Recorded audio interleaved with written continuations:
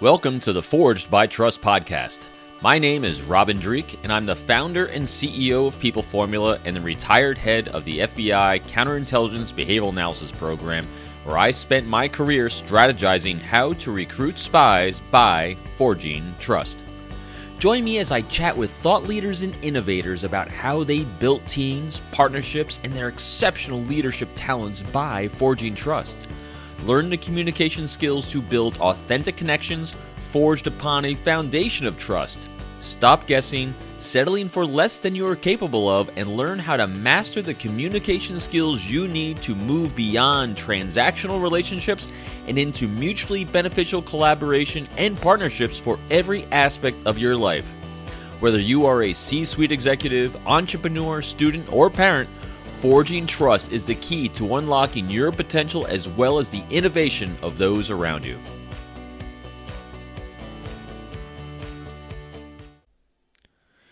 Joining me today on the Forged by Trust podcast is my good friend, teacher, mentor, and guide, the amazing Joe Navarro. Joe Navarro spent a quarter century with the FBI pursuing spies and other dangerous criminals across the globe.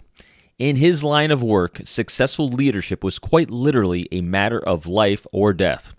Now he brings his hard-earned lessons to you in Be Exceptional. This book distills a lifetime experience into 5 principles that outstanding individuals live by: self-mastery, observation, communication, action, and psychological comfort. This book is a culmination of Joe Navarro's decades spent analyzing human behavior, conducting more than 10,000 interviews in the field, and making high-stakes behavioral assessments. Drawn upon case studies from history, compelling first-hand accounts from Navarro's FBI career, and cutting-edge science on nonverbal communication and persuasion, this is a new type of leadership book, one that will have the power to transform for years to come. And when you put these 5 principles into great pure action, I'm telling you, you will forge the trust you need to move forward. So sit back, relax, and really be part of our conversation. It's a relaxed, easygoing chat between 2 friends. And got it. Yeah. You are extremely kind to spend some time with me. Matter of fact, I don't even call this an interview because I suck at interviews compared to you. Just call it a fun chat. It's a catch up. Listen, the honor is mine. When you contacted me a few weeks ago, I was in the middle of, the book had just come out, and it's like I was really inundated with all the stuff that I had to do, and this is recreational. This is like fun. So it's funny, even when you said, hey, give me about 3 weeks, I put that on my calendar. Yeah, no, I felt bad because, oh no, as busy as you are. I mean, I remember I was flying into Miami. I don't know if you remember this. I'm driving from the airport to the hotel, and you were going from your hotel to the airport in Miami, and we're missing each other. It's like, okay, these are 2 busy guys who we just never have enough time in a city, because I had thought, if I get there early enough, I'll be able to talk to him at the hotel.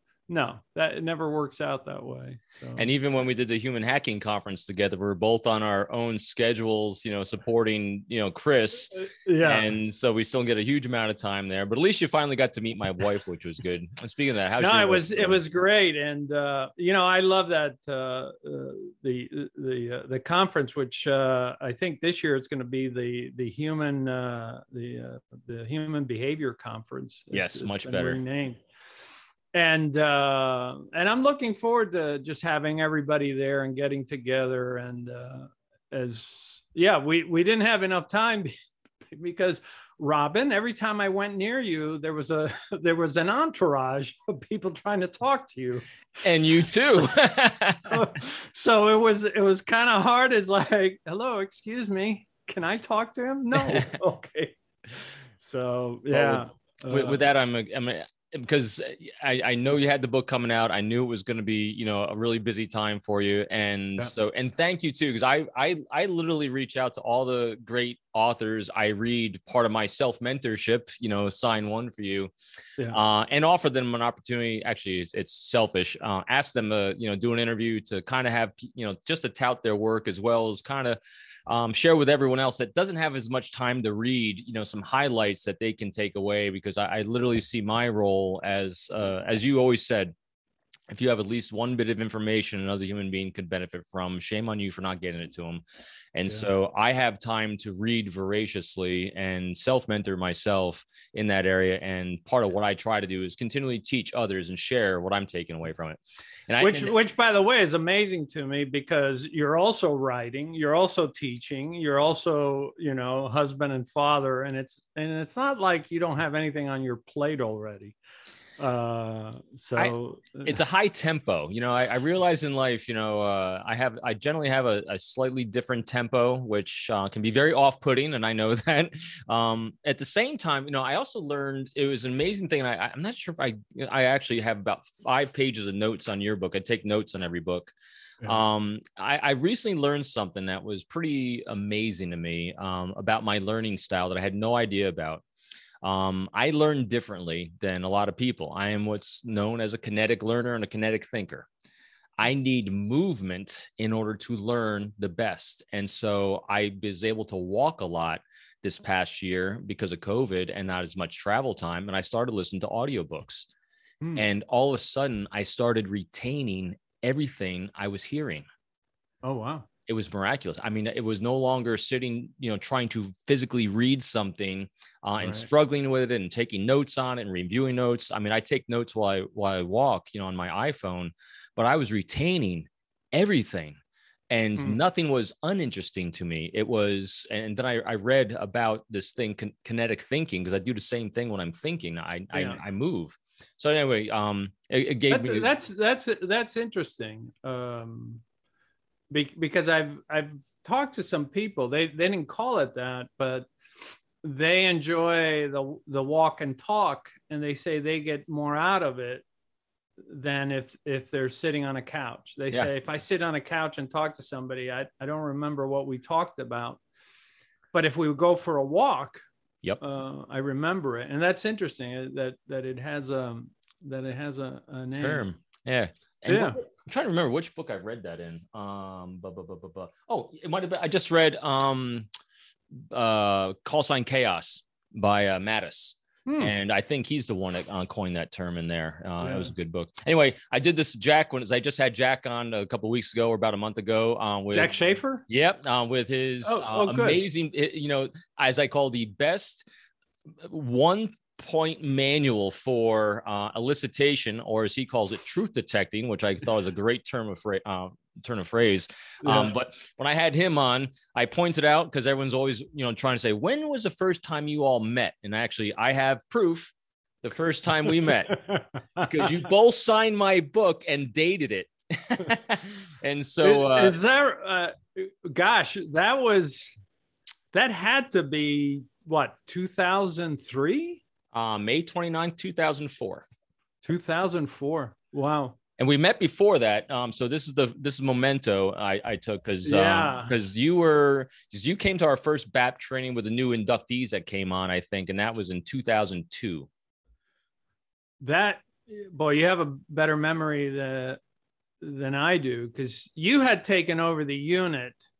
Oh, that was much later. That was much later. Well, you had taken over the unit at some point. I was out of the Bureau in 2003. I had just started to do some work with State Department, and then we had started the advanced interview course, where Jack and I got to work together at Quantico. There was the advanced counterterrorism interview course. And that's when we started running into a lot of people, because at that point I was out of the Bureau, and then I was back at Quantico. So it was interesting to see how we were transitioning. When you and I started, it was all about counterintelligence, and then it had transitioned into counterterrorism. And Flavor of the day. Yeah. It's all it Yeah. comes down to. Yeah. Go Well, ahead. but if you go a little deeper, it's about your book, the Code of Trust, which is how do you get people to trust you? And Yeah, that was the most. That was so. and there was no difference. No, there wasn't. And that hit me by total mistake, and that'll be a good lead and segue to be exceptional, because that came about because the Law Enforcement Bulletin asked me to do an article on counterintelligence, and I was like, huh. What can I write about counterintelligence? And this is when the team was getting disbanded in the CD division, and Serg might take it over, and so Right. I was feeling pretty down at that time about that. And I said, well, let me write about the team. Let me do an homage to our amazing team, which I absolutely loved. Our altruism, and strategizing all these great cases and operations for case agents, where it was, interview strategies, recruitment strategies, double agent ops, all the, as I call it, the hooky spooky spy stuff. Yeah. And I was like, what are we actually doing in every single assessment?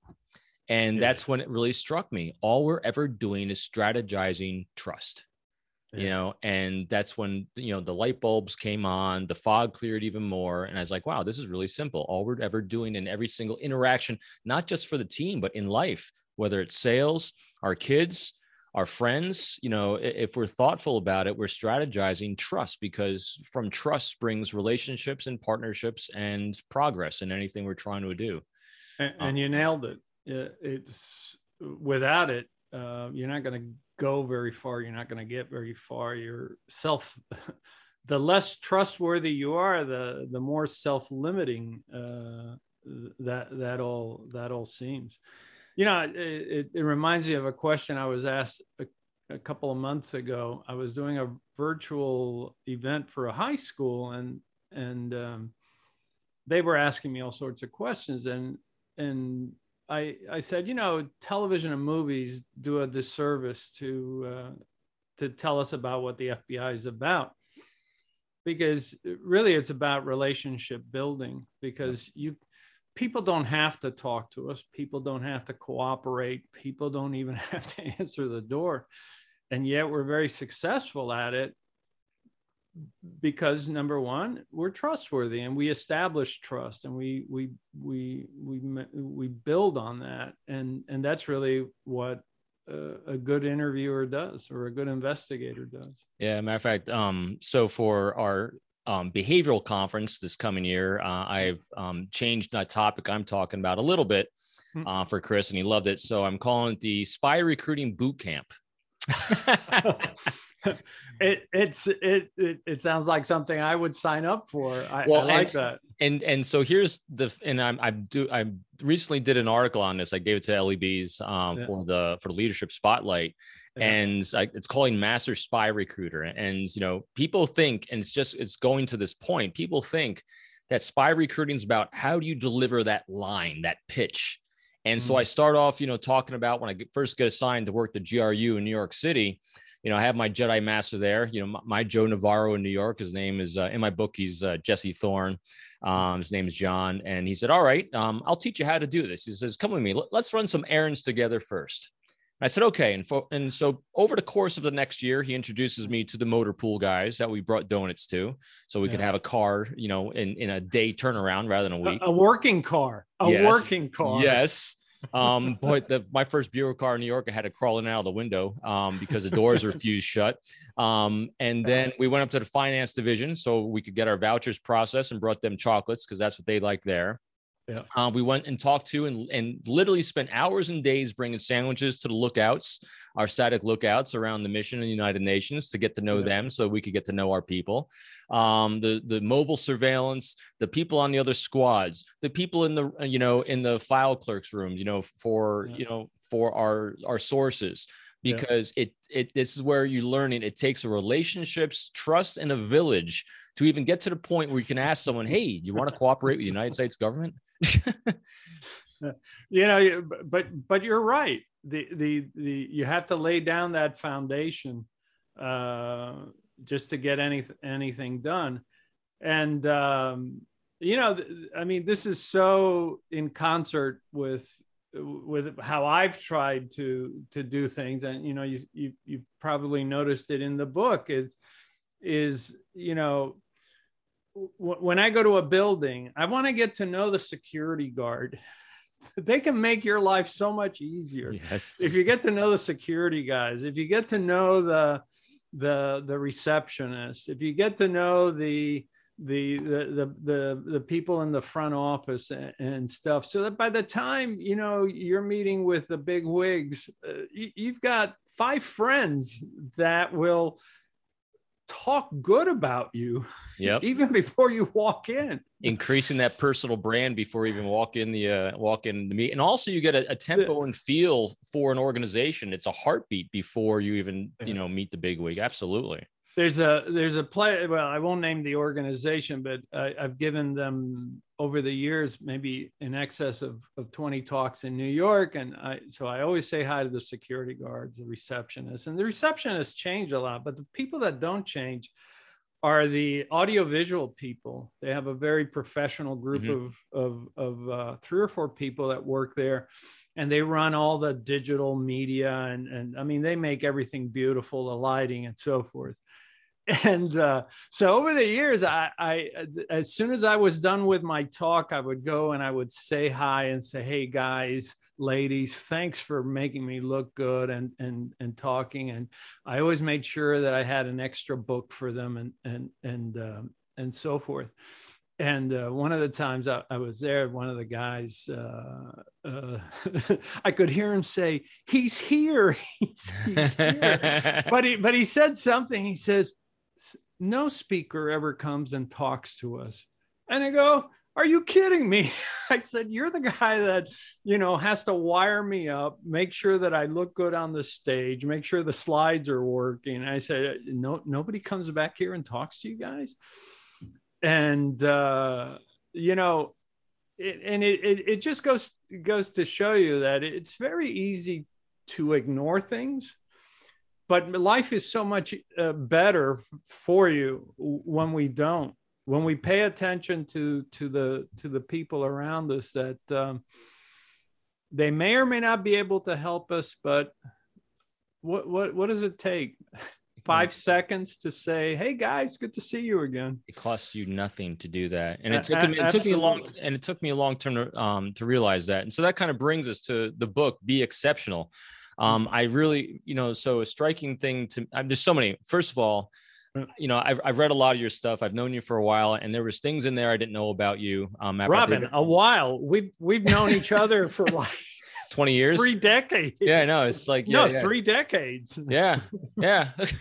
And so there's things in there that when you read someone's work, you see them on their own journey. And so that was this for me. And you even said that in your book, how, this book came about because of writing Dangerous Personalities. You identified the dichotomy, which it's a powerful tool when you identify dichotomies, because it gives you a choice as a human being about, where that balance is. But also what I found amazing about this book, and this is what's good for listeners to know, is this is your greatest work, in my opinion, displaying your humility, your transparency, and your vulnerability in a way I've never seen you write before, which I think it connected even deeper with you. It was deep. It was a very deep, passionate, message of what the exceptional are. So, what was, besides those things, can you want to expand upon that a little bit more about the impetus and the inspiration for it? Well, I'm honored that you would think that of the book, because I know you've read all my material. I know, because you keep hounding me, but you and I go way back. I mean, we've worked together. We have been in the trenches together. We have been there on some of the most sensitive cases involved in national security. But having completed Dangerous Personalities, and I thought, in writing and in doing research and in our work, we also got to run into some really interesting people, some really, what I and I don't want the readers to think this book is about me. I don't really think this book in any way is about me. I mean, there's some stories in there about some of the things that happened to me, but the book is really about what I found. And that was that there are extraordinary people out there from all walks of life, from a farmer that I met who understood his land, who understood his animals, who understood everybody in his life in a way that I could never understand. I would just be flummoxed to understand what is the soil saying to me? What are the animals saying to? And yet he has this keen ability to observe.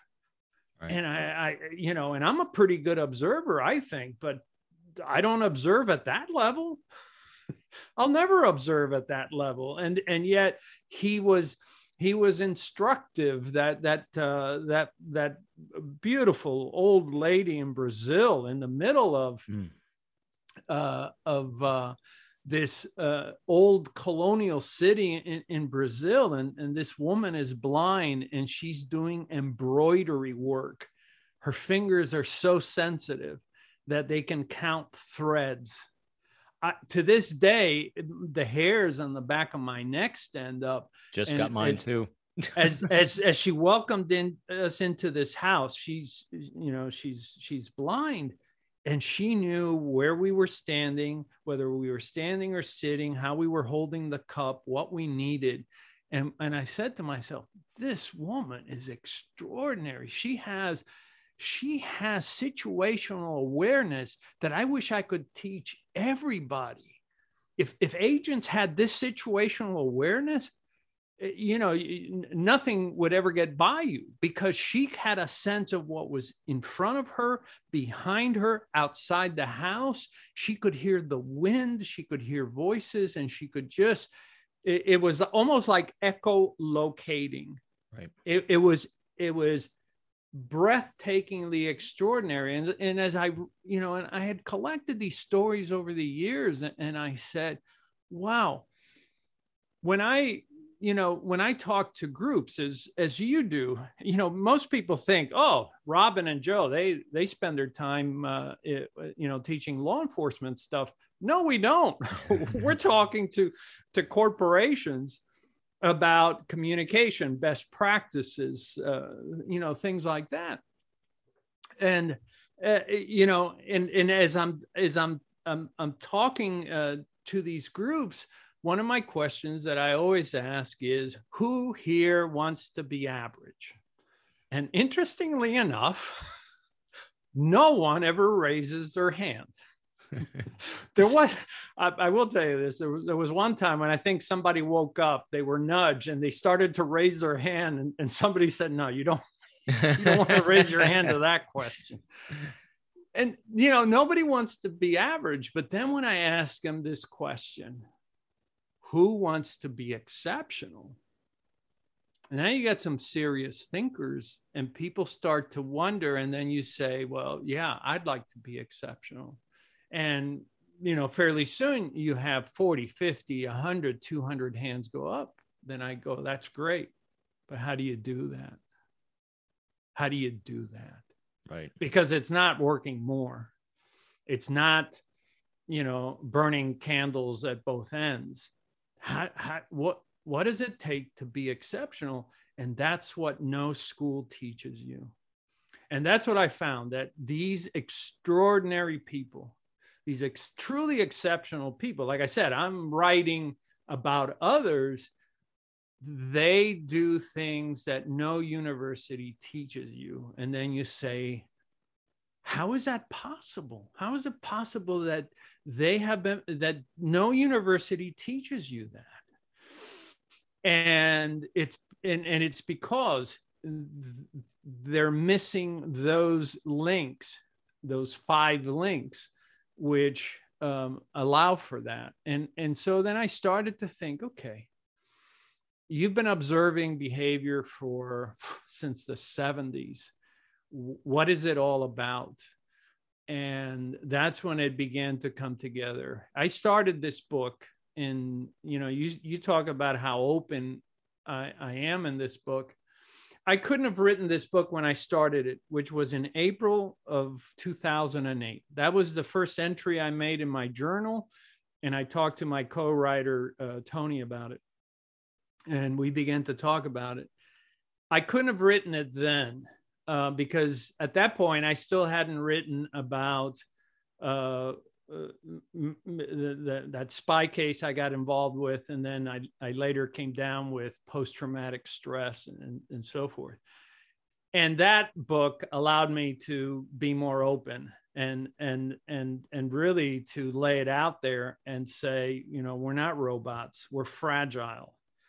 I address mental illness squarely. I talk about what it's like to strive to do something and then you fail. I mean, you fail so horribly that it doesn't just put you in peril, it puts, other people in peril. I talk about what happened, where, I was hoping to go to college and do this and do that. And now all of a sudden, because of something that I did, now I'm a burden to myself and a burden to my family. And this was this is something that I had struggled with, but I thought, well, why not lay it out? I'm at that point where, I can suspend the ego. Who cares? My neighbors think I walk dogs for a living, so I'm good. Did I ever tell you that story? Because at the conference, and it's true, at the conference, you have an entourage of people wanting to talk to you, and people come up to me. But in my neighborhood, I'm walking my dog and neighbors' dogs, and people will drive up to me and roll down the window and ask, "How much do you charge?" Because they see me. They don't think about the 14 books. They don't think about my past. They just want to know, can I get this guy at a good bargain to walk my dog every afternoon? I'm the grass cutter in our neighborhood. That's yeah. Well, I know that you've helped the neighbors with lawn, or not lawn, but with the snow blowing. So yeah, that too. We had someone moving in across the street this past week, and his lawnmower is not here yet. I mowed his lawn for him, and I said, by the way, when this winter hits, if you see yourself stuck in, I got a snow blower. I'll be over for you. Yeah, exactly. It reminds me of a couple of agents I know up north who just say, you know what, it's part of our duty. We they blow their own snow, and then they go to their neighbors, and that's just who they are.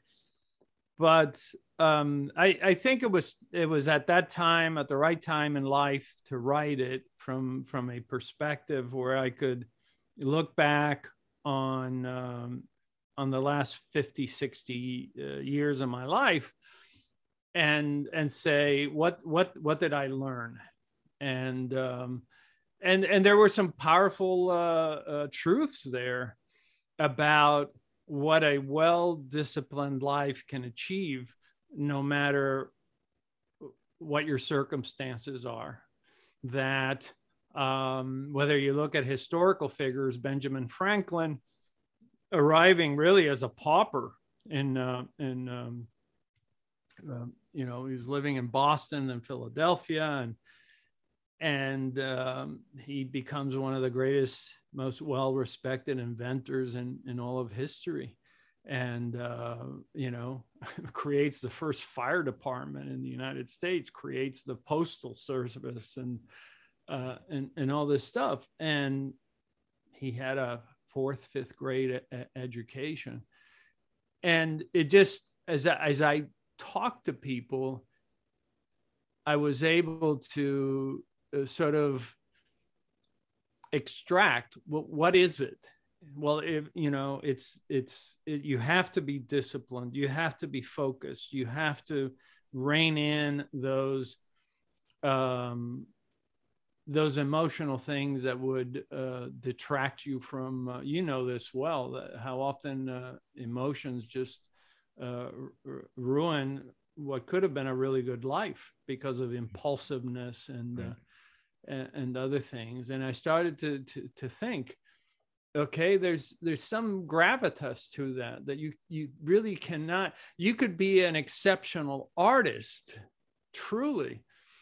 I looked at, as you know, in the book, I looked at the life of Leonardo da Vinci, and he has no equal, but the guy wouldn't be able to make it today, right?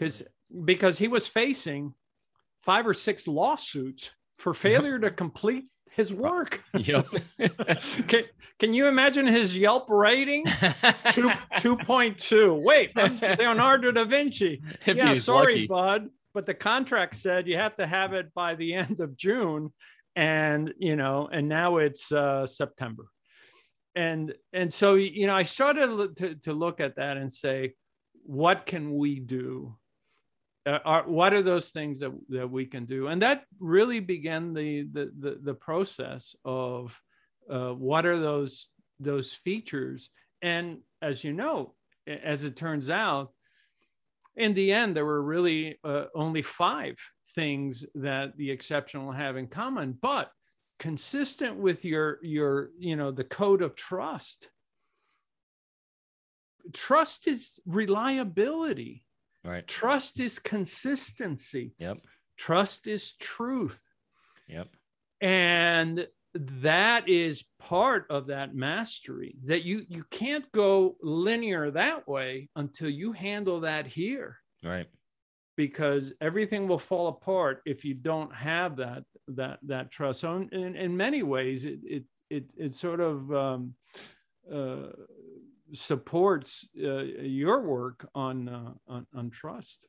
Well, it's been so, I mean, and to that, it's, everyone always, the common question I get to is, so how did it all begin on the behavior stuff? And I said, well, it actually began with Joe and Jack. I immediately gravitated towards Joe and nonverbal behavior and really sunk in with that. But because of the things I was doing, which was a little bit different than Joe's, it kind of took that baseline and shifted it, towards, tons of source recruiting instead of strictly interviewing, which required, a modification and, a slight massaging of that skill set to something different. Same thing with Jack.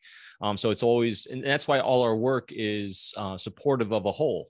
And it's a beautiful picture of that. And I find, so in that first, quality of the exceptional, that was a real, another aha moment of discovering yet another dichotomy was really profound for me. So in this last couple of years, I've been really focusing hard on, people need teachers, mentors, and guides in their lives because, I lack them in a lot of critical areas. I always say, how did I get to be the head of the behavioral analysis program in the FBI? Because I failed at everything else I tried. Well, I don't think that's totally accurate, because I think, well, you brought a lot to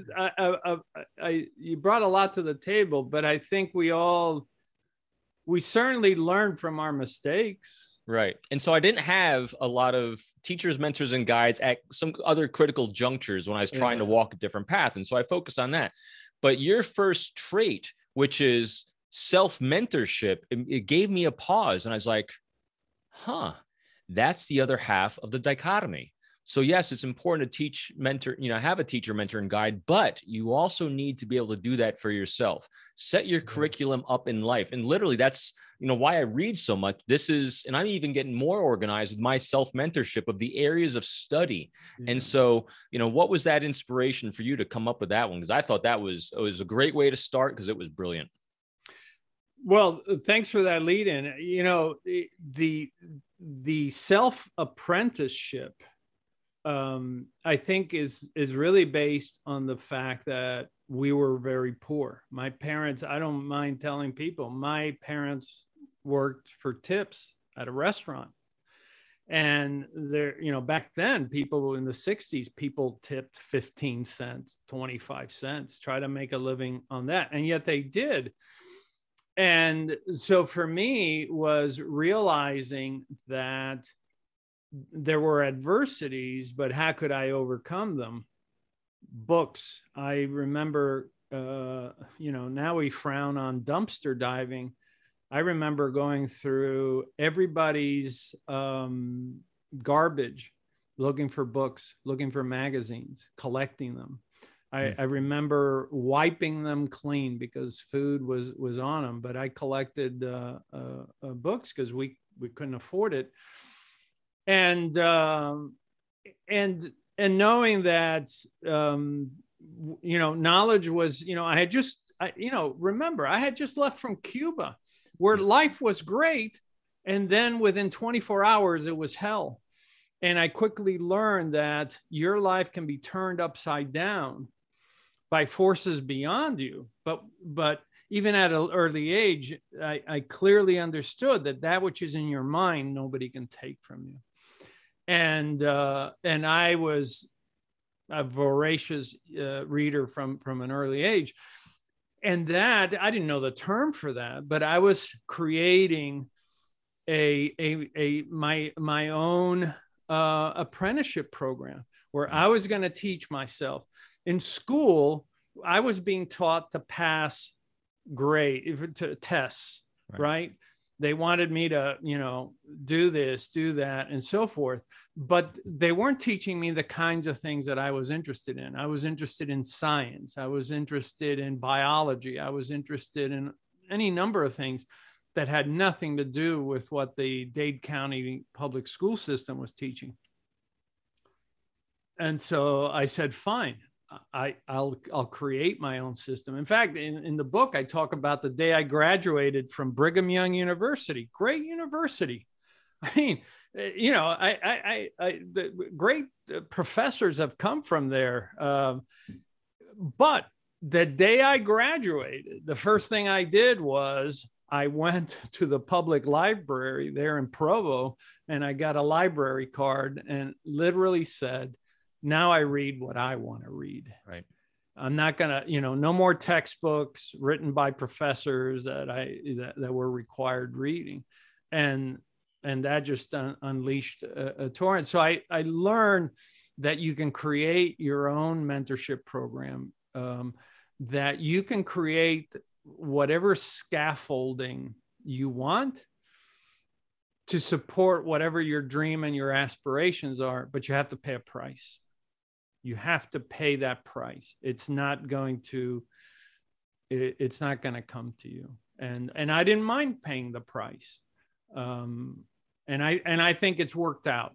I have to say, I don't know that it works out for everybody, but certainly everybody that I went out and interviewed that was exceptional, whether it was, as I said, the farmer or this person or that person. I think if I had asked them, would you have given up on yourself? I don't think they would have ever thought about giving up on themselves. I think they would strive under any circumstance, under any adversity, whether they be blind or they were handicapped. They would never give up on themselves. And sometimes I think being exceptional may not be for everybody if you don't have the will. Yeah, that will is paramount. And one of the consistent things I see, in all the stories you had, supporting, these 5 areas, that was universal. And also, I just got done chatting with Jack Barsky, who is the KGB deep undercover agent. Great chat yesterday with him, coming from, East Germany right after World War II. And his extremely humble beginnings of backgrounds, and similar to mine too, growing up with very little. One trait that overarches everything is what you're saying is the lack of feeling a victim. The exceptional people never feel like a victim. They don't place blame on a situation. They just seem to face it. It's not that you love it or enjoy it, but you just lean in and deal with it. Robin, I wish you'd told me that before I finished the book. I would have included that. But you're right. Looking back on the hundreds of interviews, I don't remember any of them not one ever thinking that they were somehow victimized because they didn't have any money or they didn't have Right. this or they didn't have that. They just went out and they got it. They Yeah. got it. They got it done. And you know, what's amazing about it is that the journey that they all took, which included sacrifices, which included a lot of hardship, they benefited from that. I look at a lot of people, you know, I mean, it's true. In America, if you're average, you're going to get a paycheck. But if you're exceptional, you have influence. And I look at these people and I think about how influential they are. But their intent wasn't to be influential. Their intent was to do something better, to learn something better, to be able to do what they wanted to do. And in that journey, which in the end made them exceptional, in that journey, they got to see, do, and meet people and participate in things that they never anticipated. It sort of goes to that concept that Joseph Campbell talks about in when he talks about the power of myths, that you know, when he said, go out and find your bliss. And a lot of people misunderstood that. He didn't say, look out the window and say, oh yeah, it's right over there. No, when he said, find your bliss, he said, go out and work your tail off to make it happen. Right. Pay the price, study, make those sacrifices so that those doors will be open to you. And look at it in our lives. Look at the people that we've been able to meet as a result of our efforts. You and I have met some pretty interesting, fascinating, at times even lofty people. And it's all because of that quest, which was, I just want to know more. Right. Curiosity. You know, it's an interesting phenomena. The more we do, it certainly benefits us. I wouldn't change any of what I've known and the people that I've met along the way. But that only happens when we push that envelope and we go from that comfort to discomfort, which, you know, brings me to this, something that, you know, don't even think about. And it was the first thing I highlighted following Mastery of Self. And that is, society teaches us to look, but it doesn't teach us to observe. And the minute you observe, everything changes. Absolutely. That takes a while too, because that's a good lead into that for my question on that one. I have, you know, my ability to observe continually gets better. I think maturity has a lot to do with it. I think the ability to slow down, because I have a high tempo to begin with. Type A's generally do, but be able to slow down enough, what you're seeing and taking in and the meaning of it. You know, it's amazing to me. Like my first time I started observing probably was truly observing more was after 9/11. You know, because unless you face some, you know, in New York City during 9/11, when I saw 8 bodies jumping from the North Tower, what your brain first thinks was debris, but you're starting to lock on as you start observing, you know, something outside of a norm and then accepting it. That was remarkable, you know, seeing the world differently from that point of view, because you wanted to have a different behavior if you ever had a do-over, you know, in a lot of areas. And that's what I think cops do. You know, you were a cop before you came in the FBI, and what you observed on your first car stop was probably a lot different on your second and third, because you start seeing a reality, letting go of a context, a bias of whatever. We always have, all of us have our contextual bias from our backgrounds, and the ability to observe is moving beyond that. How do you do that? How does someone practice seeing more and observing?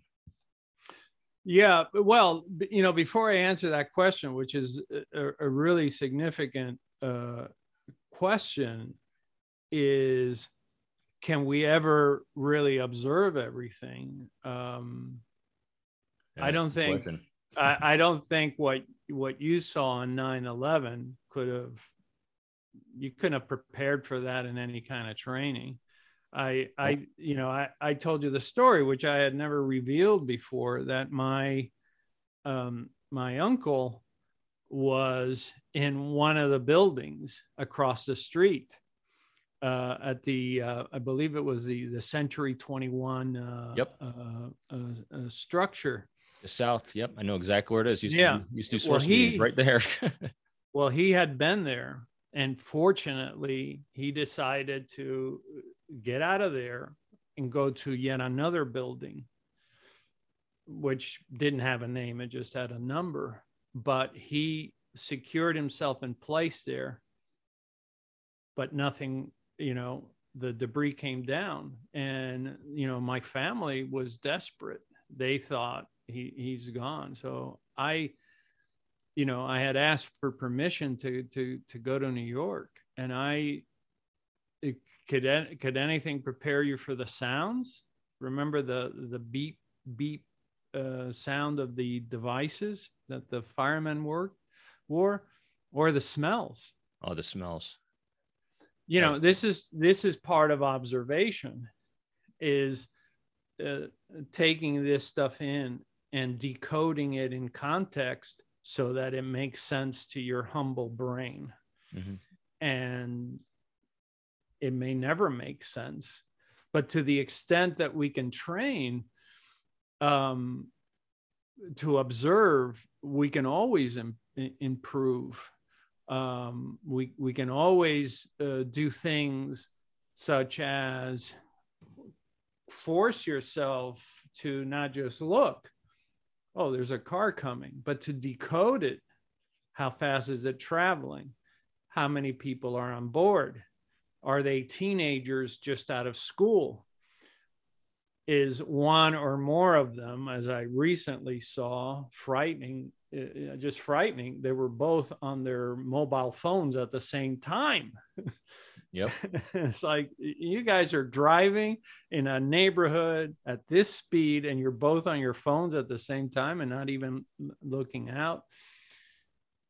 When you begin to decode the world around you in context, then you begin to understand it better, so that you can make better decisions, so that you can draw better inferences. Well, you know what? Maybe I'm going to stand here for a minute with my dog so I don't get hit, because none of those two teenagers are paying attention, and they weren't. They weren't right. So, you can teach yourself to look at color, to, how often, I remember working alone on the reservations in Arizona, and saying, help is 3 hours away. You better put everything to use. Smell. I'm smelling for, is somebody smoking out here? Alcohol. Did somebody just pour out your senses? And you can develop these things, but you have to put effort into it. People ask me, Joe, you come into a room and you scan the room and you say you can read everybody. Yeah, I can. Well, how do you do that? Well, it's hard work. And the first time you do it, it's really hard, but it gets easier and easier. And what you learn is, and this is what the book talks about, because there's exercises in the books on how to improve observation, is the question is always asked, well, aren't you just burdening yourself? And the answer is actually counterintuitive. No, because you're such an efficient decoder of the world around you that it actually makes your job easier. You don't have to think about it, because you assess for it so quickly. that you don't have to, it's like when you drive into a new city and you're driving around and you're trying to find parking and you're just exhausted. But when you're a really good observer, it's just so much easier.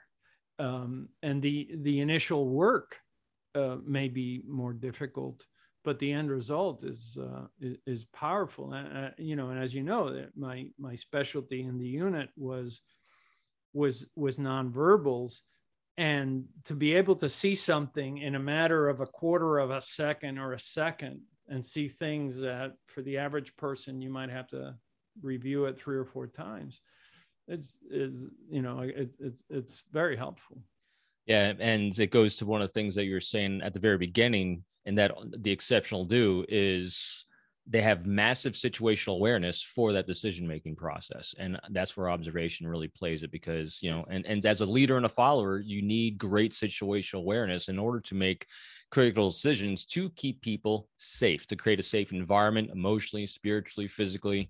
And that comes through that observation. Right, And rightly said. But, observation too affects our ability to innovate. You can't innovate. Yes. You can't see opportunities if you're not observing.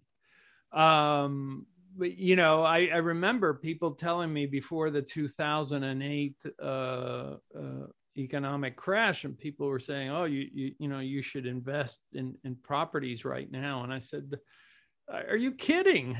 In South Florida, properties were increasing 33% per year. I said that cannot be sustained.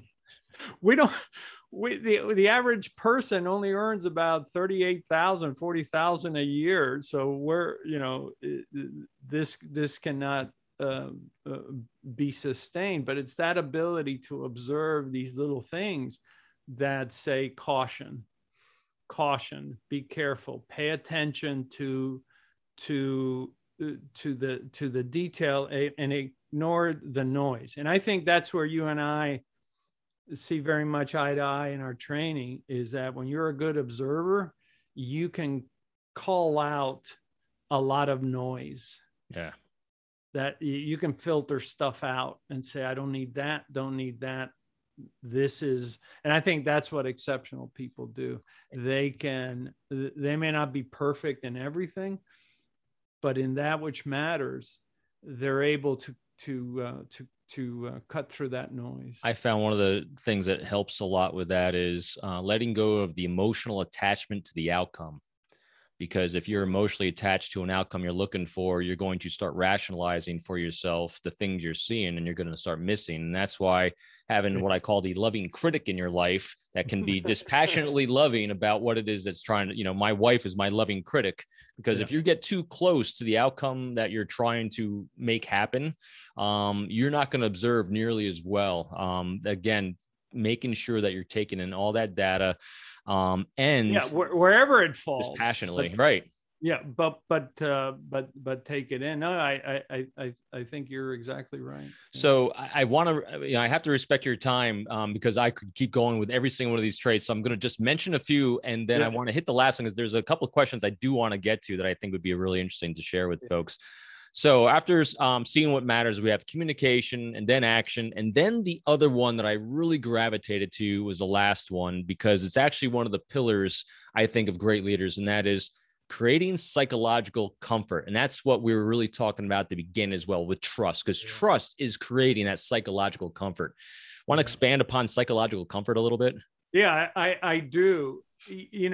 Consistent with what you've written on trust, observation allows us to observe the needs, the wants, the desires, the preferences of others, but also their fears. Right. Think about that. That's what observation allows us to do. And if you can do that, wow. But then we come to the other two, which is in the area of trust, is you have to be able to communicate that.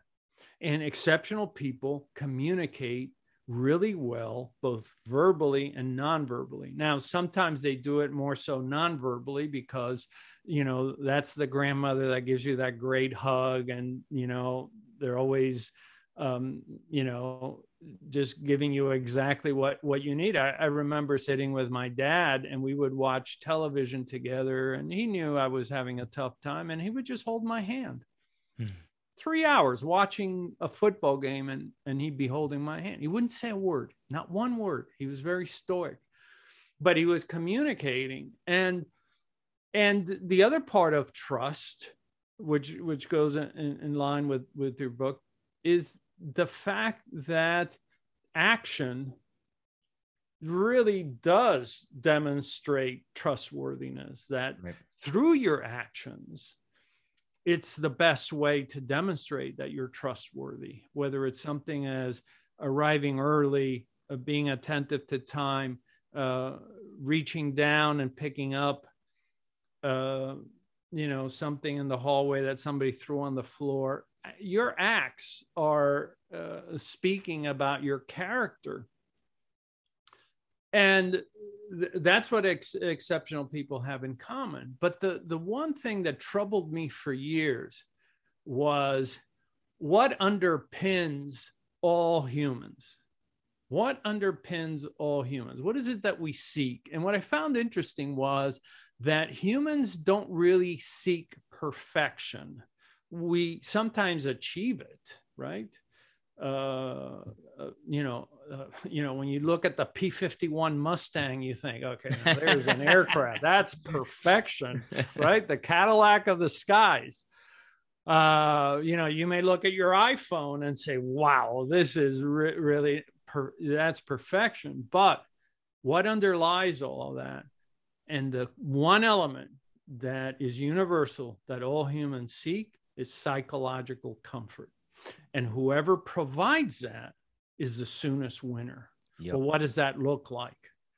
As we get as close as we can to having no stress, as close as we can to having no anxiety, as close as we can to getting along with others, to enjoying a moment, to having our preferences met, right?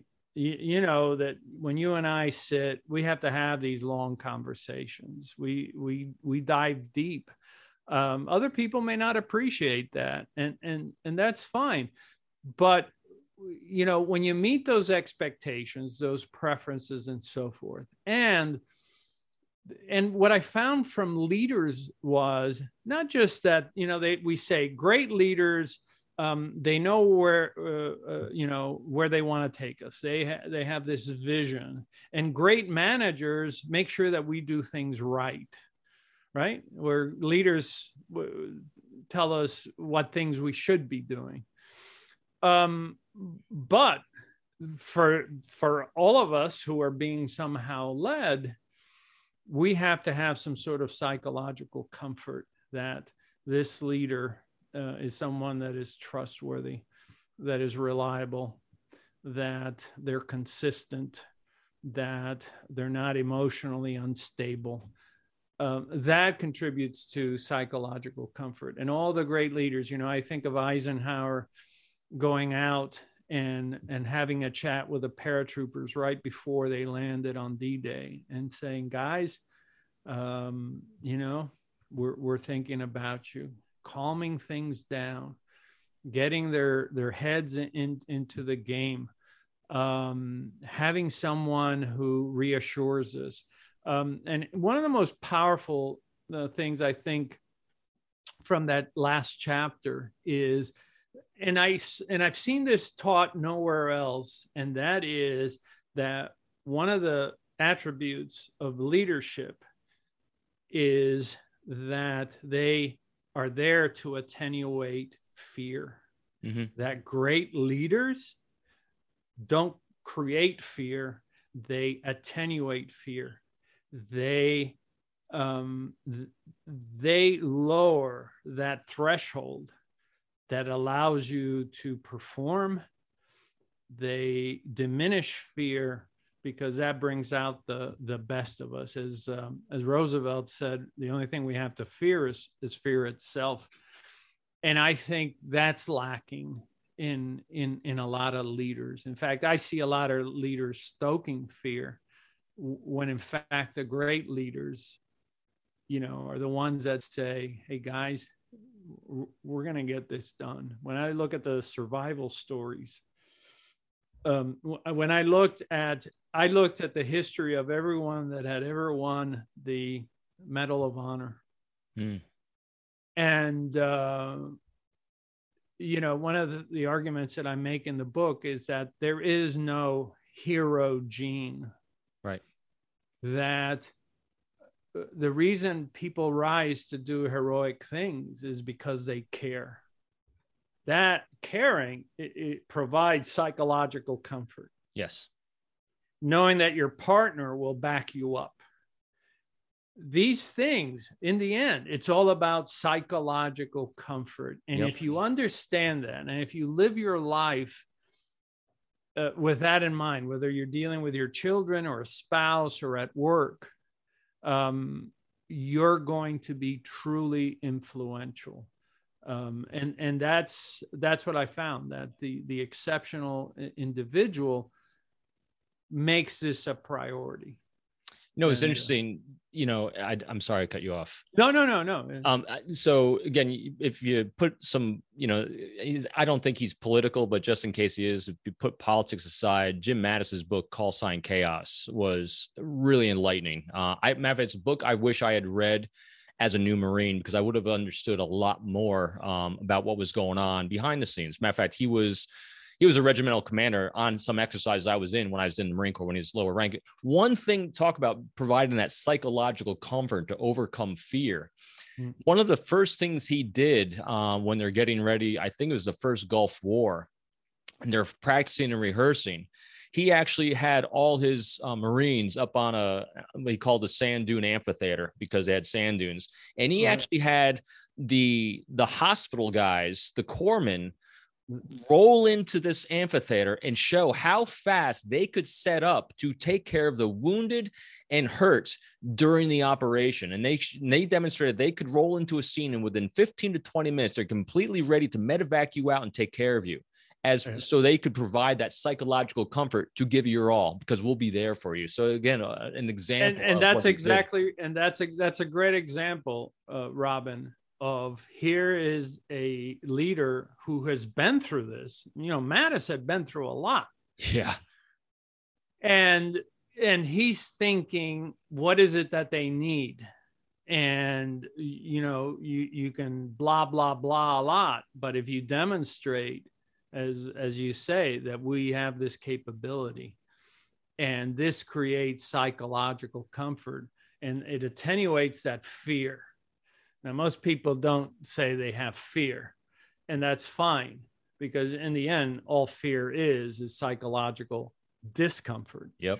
And so by providing that, now it allows the soldiers, the Marines, the airmen to have their head in the game and think about, this is what needs to be done now, and not worry about this other stuff. And that is really a great example of leadership, is the attenuation of fear, of apprehension, and so forth. And yet you go through the literature and you say, okay, what university teaches that? Yeah, right. It was actually, as he says, his study of history, his greatest shock absorber for what you face every day. And Mattis is, one of the great, talk about a guy that likes to read. Yeah. I think it was General Mattis who said, by reading, I've never been confronted with anything I couldn't deal with. Absolutely, because he has the answers to it all. Matter of fact, he's got a part of my reading list is his reading list at the end of his book. It's a fantastic one in a lot of areas. As we keep rolling here. Oh, and the other thing I absolutely love he does, what I loved that I learned what chaos stood for. You thought it was him creating chaos on the battlefield. It's when he was a colonel, first went into Afghanistan, it was, Colonel has another outstanding suggestion, is what because he was constantly innovating with what was provided to him, constantly, observing, and he acted on observation. Again, another great thing. And also, he always came out with these very sometimes inflammatory and blunt statements that got a lot of news and press. Yeah. He said that for his Marines to give them psychological comfort, that we're going to go in there and we're going to kill you because you're a bad person and we're going to protect everyone else. So it was really his bluntness for his own people. truth. You know, we were talking earlier about observation, and General Mattis talks about this, and some of the other great generals, and they made it a point, and I learned this from exceptional people: talk to the lowest people in your organization. Yes. Yeah.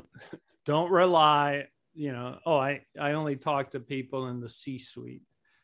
Work all the way down to the lowest person, and you will, you know, it's like that fellow I interviewed in New York who got more information from talking to the people that unload the trucks about why things are delayed, who works, you know, why on holidays we get some things and others we don't. What are the problems with traffic? What are the problems with ticketing? What are information that he could never get from the internet, he got from visiting the loading dock.